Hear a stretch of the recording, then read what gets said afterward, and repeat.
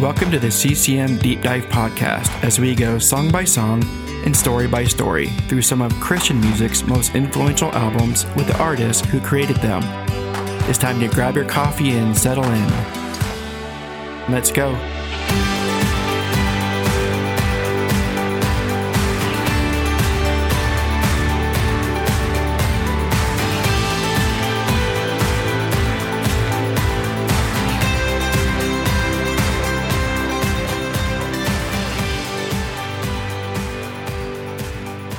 Even in recent years, walking off stage with somebody like Peter Frampton and seeing somebody running towards me, and I think they want one of his picks, they want him to sign the live album, they want something, and they're going to go through me to get it. Hey, can you? And it's somebody, man, that Freedom album. Oh my gosh, they're still talking about it. This is what I remember and still experience all these years later.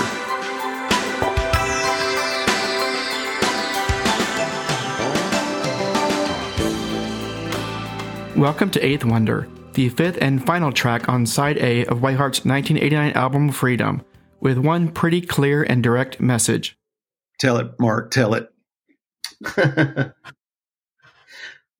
How many people don't know what a beautiful gift they are?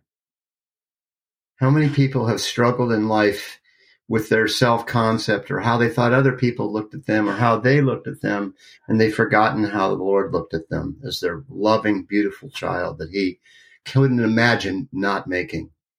And so I think that was, and one of the beauties of Whiteheart was there was so much ministry that happened after the last note. When you're so tired and your voice gets strained a little bit, and some people would come up to you and they would say, they want to just have an autograph, which is great. We're honored by all that. But there a lot of times there'd be somebody with just something at the edge of their eye that told you they wanted to tell you more. And those conversations would end up in a stairwell or in the ministry room or other places. And you hear about what they were going through. And some of those things are really, really hard, really hard. And so that was such a privilege to be a listener at that point. But that's the kind of thing is, a lot of the Whiteheart songs are written about people who came to Whiteheart shows that knew us, that told us their stories. And as a result of that, we felt the need to say something, somewhere in between off of the emergency broadcast album, which is for a lot of kids that were caught between a divorce and a divorce home, which is just a hard thing to be in. So Eighth Wonder was really something for those people, those fragile people who didn't realize how beautiful they were, not only in God's eyes, but in our eyes as well. Hey, Mark, just between me and you, I think we kind of rewrote and presented that song idea again years later on Ricky's Mosaic record, the song called Picture. Oh, yeah. I think that's right. I think that's the same idea. Yeah, it is the same idea. Letting people know that, you might stand next to a mountain or the Grand Canyon, but you're the biggest thing in the picture to God. Insignificant, don't buy it. You're still the biggest thing in that picture. Aim your slingshot at Goliath. You're still the biggest thing in that picture. Don't you feel so small? Don't you feel so small? God doesn't see you that way at all. God doesn't see you. Yeah, if you hadn't heard Mosaic, please do. It's like one of my all-time favorite albums. Oh gosh, yes. That song itself. Yeah. That song itself, but all of them, all 10. Killer. Yeah, he's something. The Ricky they are referring to is 14-time Grammy winner Ricky Skaggs. Gordon teamed up with him for the 2010 album Mosaic, in which Gordon wrote or co-wrote and produced every song on the album with the one exception of a George Beverly Shea song in which the 101-year-old Shea sings on. And to echo what Rick said, Mosaic was nominated for multiple Grammy and Dove Awards. Picture, the seventh track on the album that you just heard, was written by two Whiteheart alums. For Eighth Wonder, Mark and Gordon were joined in the writing by Rick Florian, Billy Smiley, and Chris McHugh, and was released as a radio single and climbed the Billboard Christian music charts. Not that the band was watching the charts, though. Well, we thought it would go at least to seventh wonder, but it stayed at eighth. So that's all I remember about watching the charts back then, just being disappointed in that. No, not really. I mean, I guess that there were a lot of wonderful people in the music industry. We would never have been able to do what we had done, especially when I look to somebody like Billy Ray Hearn, who was such a spiritual force for all of us, especially in those early years. Hearn launched Sparrow Records in 1976 and signed Whiteheart for 3 albums, beginning with the 1986 album Don't Wait for the Movie, followed by Emergency Broadcast and then Freedom. He was a member of the Gospel Music Hall of Fame and passed away in 2015, but not before receiving a Lifetime Achievement Award from the Gospel Music Association. So even though the band didn't follow the charts, Sparrow Records, under Hearn's leadership, promoted the Freedom album and helped to make Eighth Wonder the #1 song in the country for 2 weeks, Whiteheart's third #1 song and the first of 2 on this album. We had the benefit of really, really talented people helping to get our record in Boston and in Billings and in Brussels, and all that gave us far more reach and latitude than we would ever have. And certainly it helps to have songs, great radio stations, people that believed in our music playing that stuff. So we're grateful for that. But, honestly, that was never the why. And it's even, I can speak for me personally, as much as I love music, it was never the why. It remains not the why, but all that said, it was, who can imagine more fun and anything being more creatively exhilarating to be in the room with those 5 other people. That to me was the joy. What comes out on the other side of it, and if people like it, oh, sure. And I think too,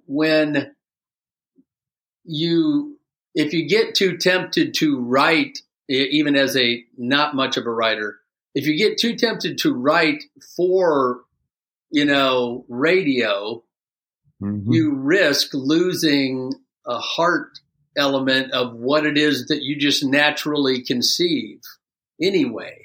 That's right. And so a lot of what we did on an album as a whole, because we wrote albums to be listened to, all unlike today, to be listened to 1 through 10. And we also knew where radio was not strongly like us.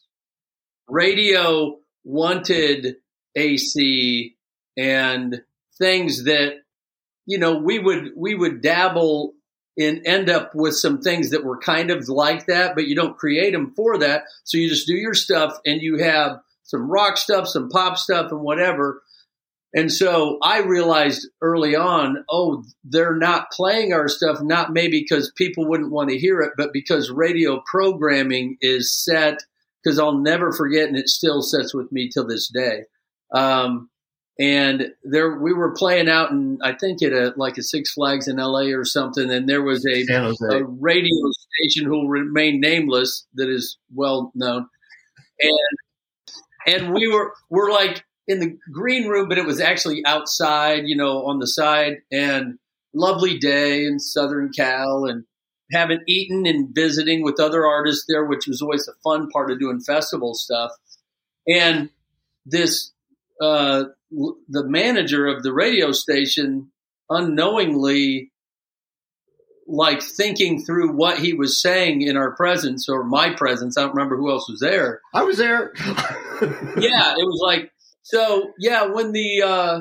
when we get a guitar solo longer than 7 seconds, we're off. It's done. We won't play the song because we've done demographic studies so that our, 29-year-old female listener, when it gets over 7 seconds, they are going to turn the channel, so we don't play those songs.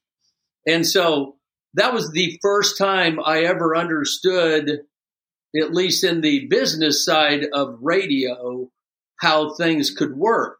And I'm like, because I remember, because I'm a little hyper, and it was like I wanted to just say out loud, well, that's a bunch of crap. That's just like stupid. What does that have to do with creativity, or what? And how do you know? Like, they're doing some study, and okay, so the 29-year-old females, are they the only one, or are they 90%?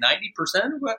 I just remember how I would just like, I was livid at how that would be what controlled how people got to listen to songs. That's just, and I'm sure maybe in mainstream there's all kinds of that stuff too. I don't know. All I know is when I heard that, it was like, them are fighting words. Well, if you try to write for that mentality, yeah, you basically become a paint by numbers person. Yeah, it's like you're coddling, you're petting them. Like, here we go. Here's another little one for you.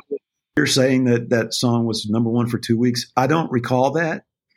But what I do recall is, even in recent years, walking off stage with somebody like Peter Frampton and seeing somebody running towards me, and I think they want one of his picks.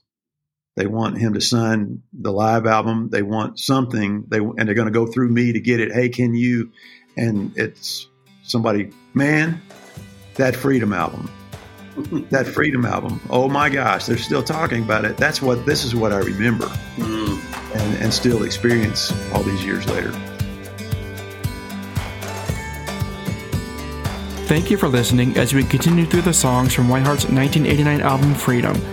Join us next week as we flip the album over to side B and dive into Power Tools.